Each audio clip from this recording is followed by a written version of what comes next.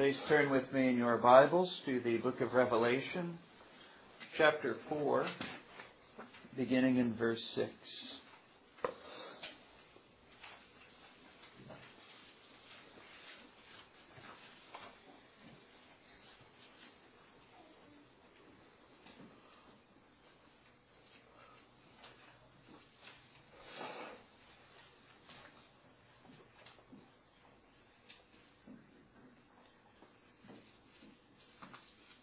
And before the throne there was a sea of glass like unto crystal. And in the midst of the throne and round about the throne were four beasts full of eyes, before and behind.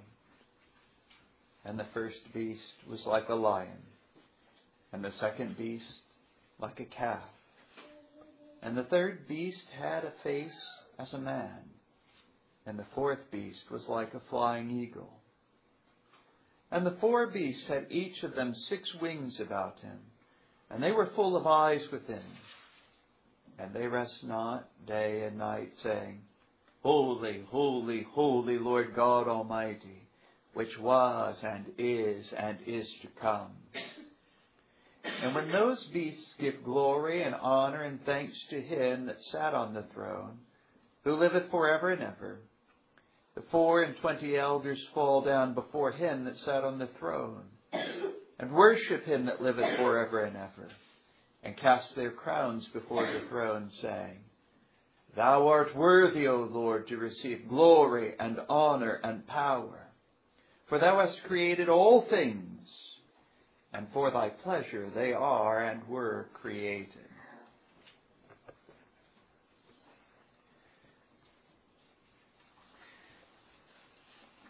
As I was preparing this sermon, I was taken back in my reflections to the time of my own conversion. I was walking in a wayward course, and the Lord met me along the way. But the circumstances of it, even to the present day, seem a bit unusual. I was studying to become a personal trainer, a fitness professional. I was exposed to a particular exercise scientist, and for the first time in my life I came into contact with someone who took reasoning and knowledge very, very seriously. I was in my early 20s. This was something that was quite alien to me. I saw the power of principles of logic and reason in that aspect of my life, and it drew me to more general considerations. Well, if this is useful for this aspect of my life, I should attempt to apply these things to every area of my life so I can be likewise successful in all areas. But it drew me back to some very fundamental considerations and to a consideration again of the religion of my upbringing, Christianity. Because ultimately I had to consider, well, what sort of man am I to be on a very fundamental level? If I am simply a cosmic accident, then perhaps my greatest hope is 70 years of happiness and pleasure. And the ethics that grow out of that would be whatever is necessary in order to obtain that. However, if I am created by God to fulfill a purpose, it is very important for me to know what that purpose is. Because it very well might not be my pleasure at all, but I might be created for something else altogether. So here I was brought to very fundamental considerations. And by God's grace, I was able to come to the right ones, that I'm not my own, but I'm a creature. And not just a creature fallen and bought with a price. So I'm not my own, but I'm to be a servant of the Lord Jesus Christ and his righteousness, my chief end being the glory of God and the enjoyment of him. We find this very much in our text this morning. We're going to be looking at the 11th verse and finishing up Revelation chapter 4. So today in the sermons we have an ending, Revelation chapter 4, and a beginning of the doctrine of the church. Remember where we are. This is going to be very important, not only for this morning, but for the sermons beginning in Revelation chapter 5 next week. We are, in a vision, looking into the holy place. It appears, and I think we will see this further justified, that John, who is narrating events for us, is standing at the door of the holy place. He is able to look into the holy place, but he is able also to turn and to look upon the court, the temple court, as well as out onto the Roman world. Remember, Zion was a high mountain. He's in a mountainous place and able to look down upon the whole world, as it were. Right now he is gazing into the holy place, and we're struck right away that there is no veil to the Holy of Holies. The Ark of the Covenant is in view, the footstool of the throne of God. And God is not absent, but he is portrayed here for us as being seated upon his throne, ruling all things. If you can gather one thing from Revelation chapter 4, you will have done pretty well to take that away. That the center of everything that we'll see, the center of the history of the world and all of its events, is that divine throne. And from that place God rules over everything that happens and over all that is. The holy place is not empty, but it is inhabited. We have the 24 priest kings, representative of all of the people of God, seated on thrones about that one divine throne. And I was struck anew. We just had this in family worship. You remember it said that the 4 living creatures are in some way in the midst of the throne, and yet in another way round about the throne. We were just studying the construction of the Ark of the Covenant, and we were reminded that the cherubs were of one gold piece with the mercy seat itself.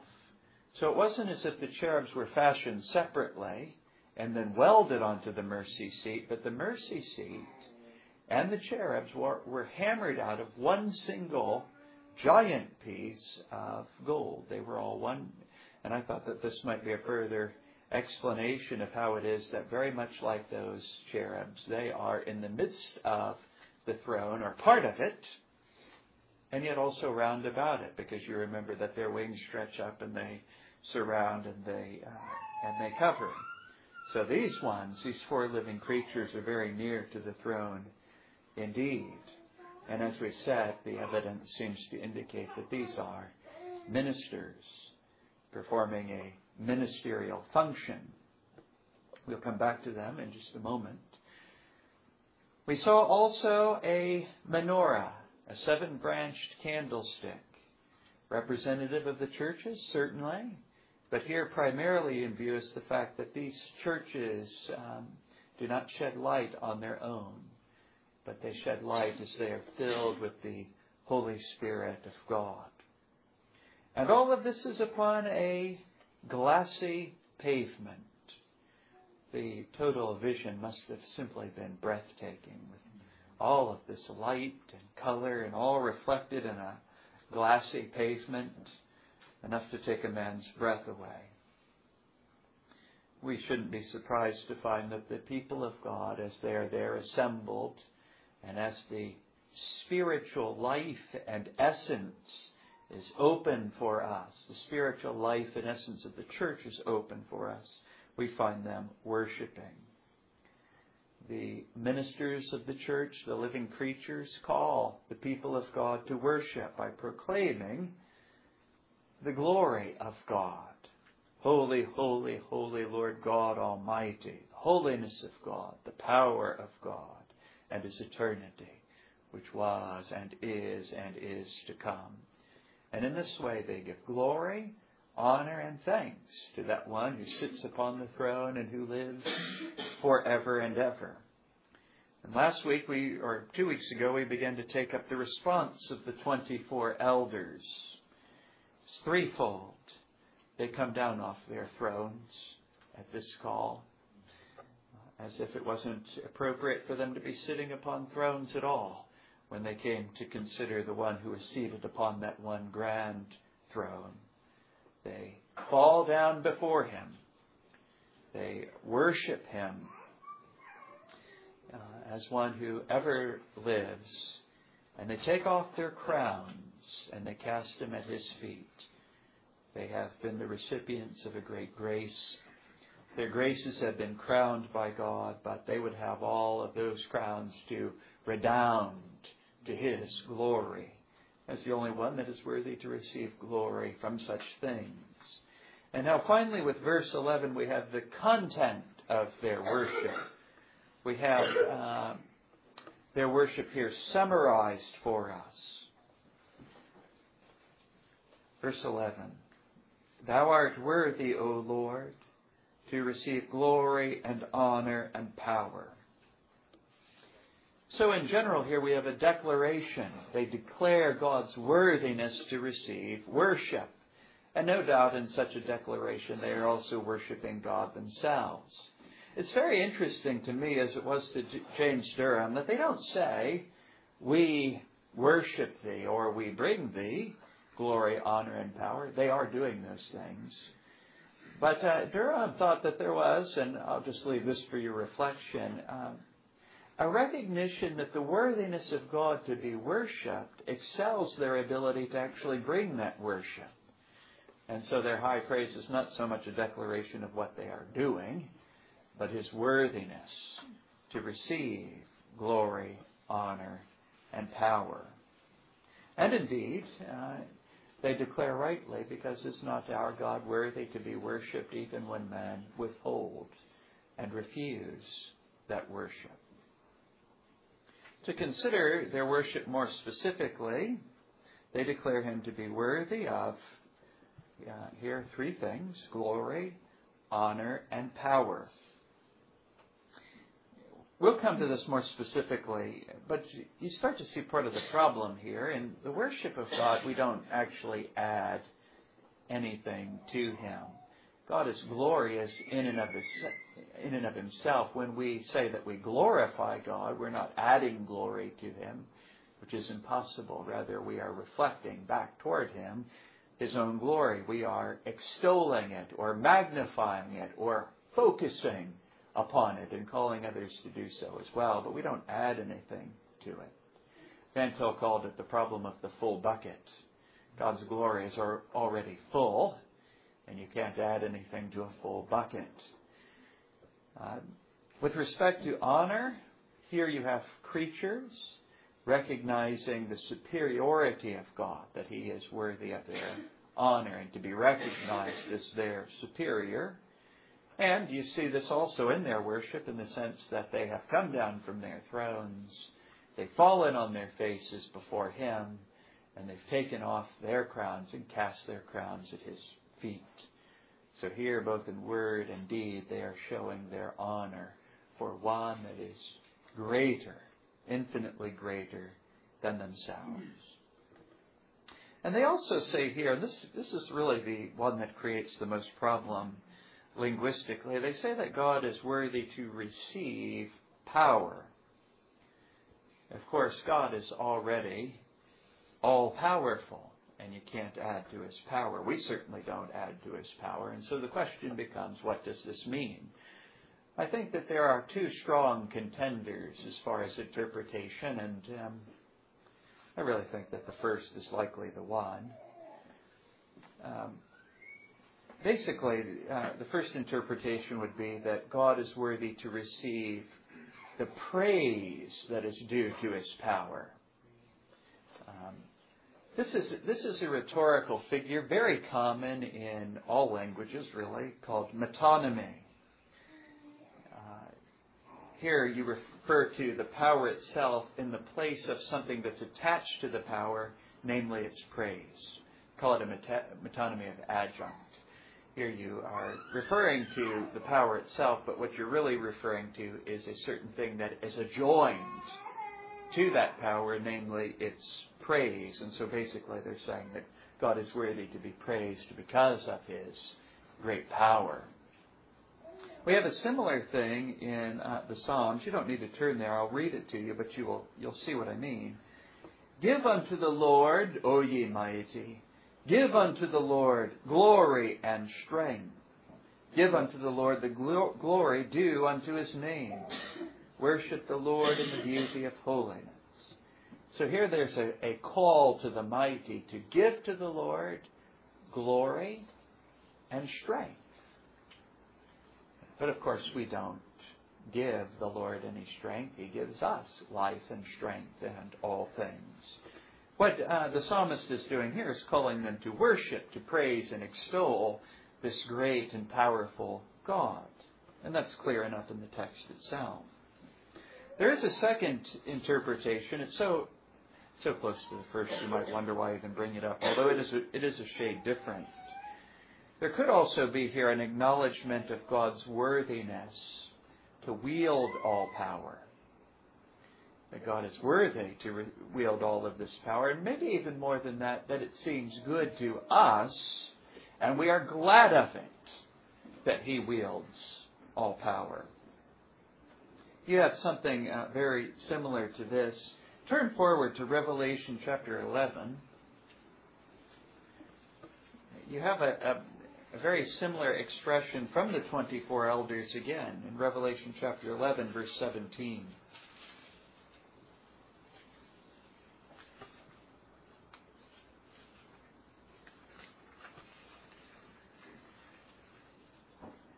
I'm sorry, back up one verse to 16. And the 24 elders which sat before God on their seats fell upon their faces and worshipped. So notice the parallel, saying, "We give thee thanks." So this is a thanksgiving, and notice what they say. "We give thee thanks, O Lord God Almighty, which art and wast and art to come, because thou hast taken to thee thy great power and hast reigned." So some interpreters have looked at this and said that they think that thou art worthy to receive power. In verse 4 is roughly equivalent to "we give thee thanks because thou hast taken to thee thy great power and hast reigned." In other words, the elders in the 11th chapter are giving God thanks because He has made a fuller manifestation in the world, His omnipotent power and His reigning over all things, and they are glad of it. Although I still do greatly prefer the first. It seems to me that in Revelation chapter 4 they're extolling the attribute of His power, and here they're giving thanks for an exercise, a larger exercise of His power. So I do prefer the first, but you can see they're very, very similar. One is praise and one is thanks. The second part of this verse, two reasons are given for this praise, this glory, honor, and power, this declaration of God's worthiness to receive these things. "For thou hast created all things, and for thy pleasure they are and were created." So again, you have two reasons given for God's worthiness to receive glory, honor, and power. The first is because He is the creator of all. In the creation, you have a large display of His attributes, a display of His glory. As creator, He is worthy to be honored by all of His creation, and especially by His rational creatures. And, of course, the creation is a glorious display, a glorious and praiseworthy display of His power. And I think every human being that goes out and looks at the night sky is impressed by His great power. Or anyone who has considered the whirlwind, the hurricane, or the tornado, earthquake. We see in these but His fingerwork, small displays of His power. So this is the first reason for praise. The second is closely related, but it is different. They praise God. They declare His worthiness to receive glory, honor, and power, because all things exist and were created at His good pleasure, or because He willed it. And so here His sovereignty comes very much into view. That expression there, for thy good pleasure, it could also be translated because thou didst will it. For thou hast created all things, and because thou didst will it, they are and were created. So they exist at His will. And in this He shows that all things are were both created and are being wrought according to His will and purposes. It also tells you very much about the purpose of the creation, which is the serving of His purposes. And namely, as we have said over and over again, that they are chiefly two, that He would be glorified and that His people would be edified and built up, that they would profit in a spiritual way. So in this we see that God ought to have honor from all of His creation, because all of the creation is from Him and for Him. And we have expressions of this throughout the New Testament. And for Him and through Him and to Him are all things, to whom belongs all glory, honor, and praise, both now and forevermore. You get these kinds of expressions in the Scripture.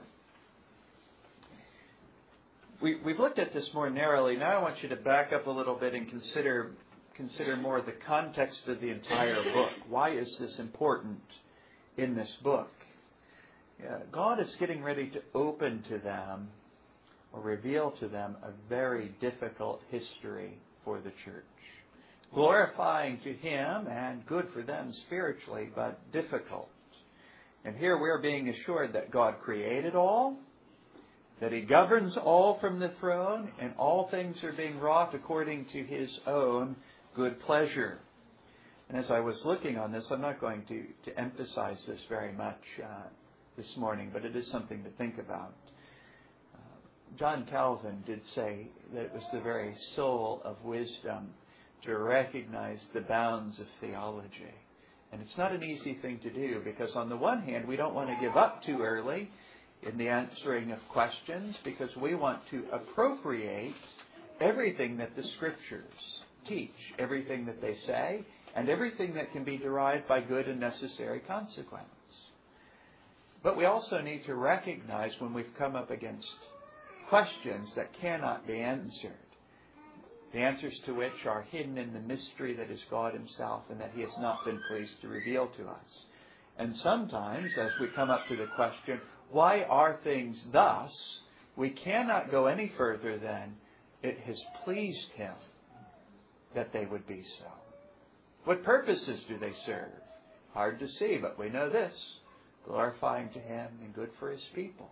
How so? Hard to say where we are in history. Perhaps we'll get a little bit more clarity on that later on down the road, and maybe not until eternity. But here we do bump up against the great mystery. Why are things the way that they are? Because He is pleased that they be so. Why did God create? For His own good pleasure. Why did it please Him that it would be so? Hard to say exactly, except that it's a manifestation of His attributes, and He delights in this manifestation. But you see there, I've just reasoned in a circle, haven't I? It's a display of His attributes, and the display delights Him. So for His good pleasure. You see, I've not really said anything more. So here we are assured that all things are being wrought according to the counsel of His own will, and this is comforting to His church. This world can seem wild and out of control. You'll notice that the kingdoms of the world are going to be portrayed as a beast, as a thing that seems wild and untamed. But the Lord is able to hook the nose even of Leviathan. And in spite of the fact that things seem chaotic, all things are being superintended and ruled by Him. In chapter 5, we're going to get a larger consideration of His will for the unfolding of providence.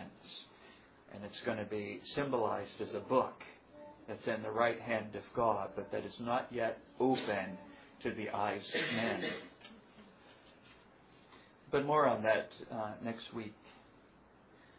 I wanted to derive from this a doctrine and a use.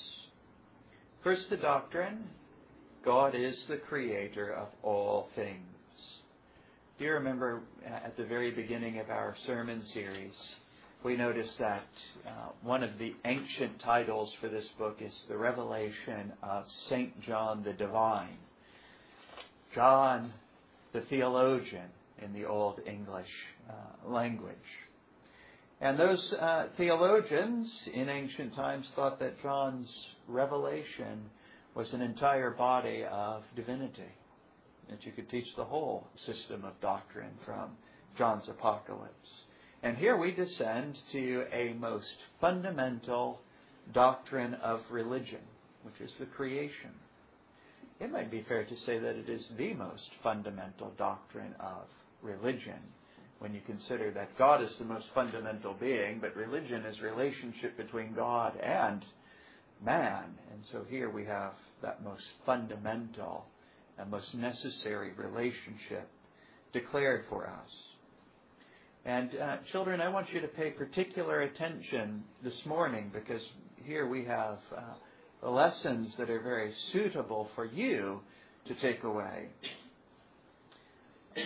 I don't know, most of our families have probably used, at least for the first 3 questions as we train our children from the cradle, the first 3 questions of the Young Children's Catechism. You will probably know them. Who made you? You know this answer? Who made you? God. Yes, you remember the answer. And what else did God make? All things. Why did God make you and all things? For His own glory. Interestingly enough, all of this is proven from Revelation 4:11. God has made all things, and He has made all things for His own glory. Because what is it that the 24 elders are doing? Recognizing that they are created beings, that they've been made by His great power, they render to Him glory and honor and extol His power. And parents, I would encourage you not to neglect this most necessary instruction. Without these concepts, without these basic concepts, there can be no religion. There can be no relationship between God and man without these concepts being firmly seated in the mind. And so let me go back through these things. Children, you should understand that God made you, that He fashioned you by His own power in very much the same way that a potter makes a pot. I don't know if you've done this in homeschool. I used to do this in elementary school, and we would make pots. We would go to art class, and they would give us some of that clay, and we would mold it with our hands, and we'd make little pots, and then we'd bake them in the oven and glaze them and other things like that. God has made us and fashioned us in a similar way. We are His handiwork for the work of His hands. As such, you belong to God. And this is very important. This was important to me all of those years ago as I was thinking about these things. Am I my own? And I can make up whatever purposes I want for myself. Do I belong to myself? And the answer is no. I don't belong to myself. And you don't belong to yourself. You belong to God. And you are not free to do as you please. God gave you life in the womb. And even right now, He gives you being and life and strength. And He has the right to expect from you the fruit that He has desired and commanded. So having given you life and being and strength, He has the right to say, now I want you to use that for the fruits that I desire. And that would be obedience, faith in the Lord Jesus Christ, and obedience. He made man for a purpose, to glorify Him in what we think, in what we speak, and in what we do. That's the proper fruit. So He's given us, it's very much, my family's been doing a lot of gardening in recent years. We go outside, we drop the seeds for the tomato plant in the ground, we water it and nourish it. The plant doesn't belong to itself, nor do we just want it to simply be, but we want it to yield its proper fruit, which would be tomatoes. That's its proper fruit. For us, our proper fruit is the glory of God. To glorify Him in the way that we think about Him and about everything else, what we speak and what we do. The Lord Jesus Christ, in a very similar sort of discourse, says that if we will not do that, we are not good for anything except to be cast out and trampled down as the mire of the streets. In which case then we will glorify God only in our destruction and in a display of His wrath. It's very much, imagine doing this. What would you do if you made a pot? You took the clay and you spent hours molding it, and you wanted a soup bowl. And so you mold it and you fashion it, and then you spend more time baking it. Then you bring it out and you paint it and you glaze it, and you have this pot, and you put a lot of time and effort into it. And then you pour soup in it only to find that there's a hole in the bottom of it. And it won't hold any soup. You know what potters normally do with something like that? They throw it out onto the trash heap. Just shatter it. It doesn't do what I made it to do. And so it's not good for anything. So children, you must remember, God made you, and so you don't belong to yourself. And He made you for a very specific purpose. And He has a right to the fruit of your life. And the proper fruit of your life is to give glory to God in everything that you do. And maybe just one final word to parents.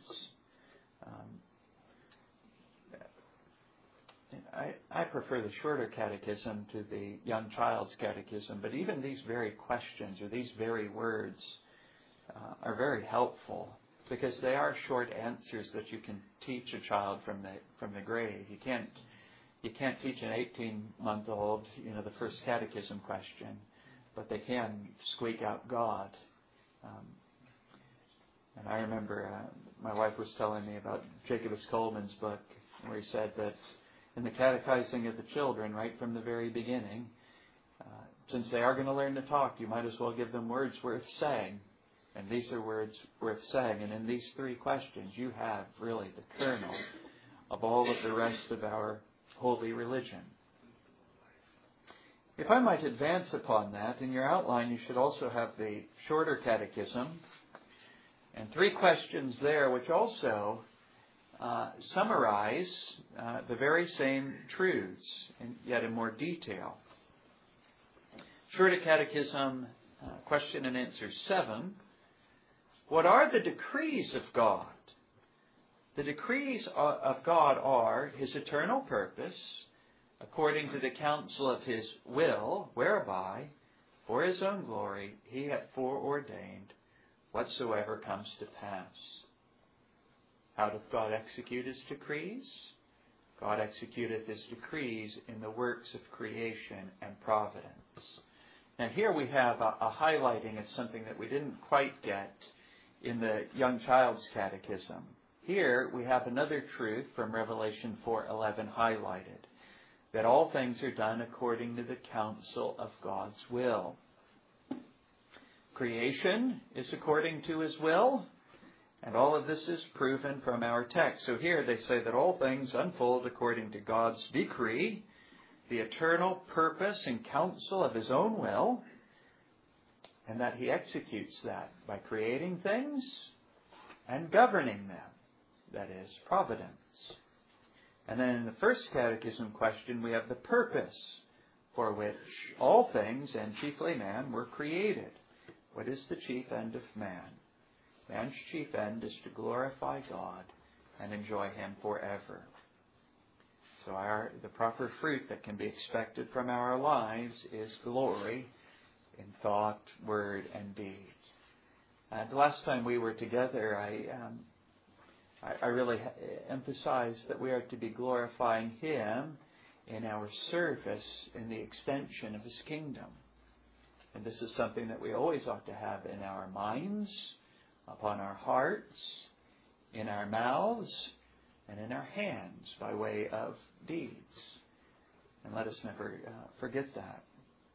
This is the desired fruit that God would have of us, especially of us who are the redeemed of the Lord. But we can add here, the divines go a little bit further here in saying that in all of our God-glorying activities, we also enter into an enjoyment of Him. So God did not create us to glorify Him and for us to esteem this as being a miserable service, but to glorify Him and esteem this as being a sweet and enjoyable service, because we are living with Him and living in His presence. I mentioned that this is foundational, this doctrine of the creation, because when we see that God is our Creator and He has the right to the commended fruit of our lives, we also learn what sin is, that we have not yielded the commanded fruit. We learn our need of a Savior. So we learn something of our need of a full and free justification, and it also tells us something of our duty for life, to keep all of His commandments, because the keeping of His commandments is how we glorify Him. And finally, a use, and this will bring us to a song, but let us worship the Creator and Governor of all, for He is worthy. And I am struck here, frequently when you bump into Arminians, or unhappily even in our day when you bump into other Calvinists, they will treat the sovereignty of God as if it were no very important thing. As if I'm reminded of the attitude of Philip Melanchthon when he began to fall away from Luther's doctrine concerning the sovereignty of God. He wrote to Calvin and he said that it's fine for theologians and schoolmen to talk about the sovereignty of God over all things and God's predestination and election and reprobation. It's fine for schoolmen to do that, but it ought not to be preached. And Calvin's response is something like, what? So here we have this glorious attribute of God that we are supposed to conceal and lock up in the schools, part of the whole counsel of God that is not to be proclaimed to God's people. And James Durham, as he's reflecting upon this, and here we get to a very practical matter. So I do remember when I was first learning about the sovereignty of God, and I was wondering, what are its practical elements? How does it shape us? How should we then live? James Durham said that praise will never be perfect until we worship Him as sovereign, as we see the worship of the 24 perfected as they worship Him who is working all things after the counsel of His own will. Because Thou didst will it, all things are and were created, and therefore Thou art worthy to receive glory, honor, and power. Open your psalters to Psalm 148. We'll sing verses 1 through 14 to the tune Darwal. And I do believe it is another of the same, the second rendering.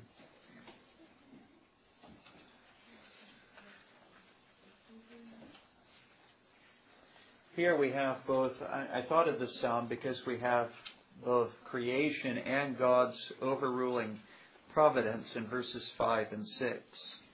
From God your beings are. Him therefore famous make. Notice the same reasoning. He's the creator. Therefore we worship. You all created were when he the word but spake. And from that place where fixed you be by his decree you cannot pass. In God's government of all of his creation. So let us rise and sing with all of our hearts to our God.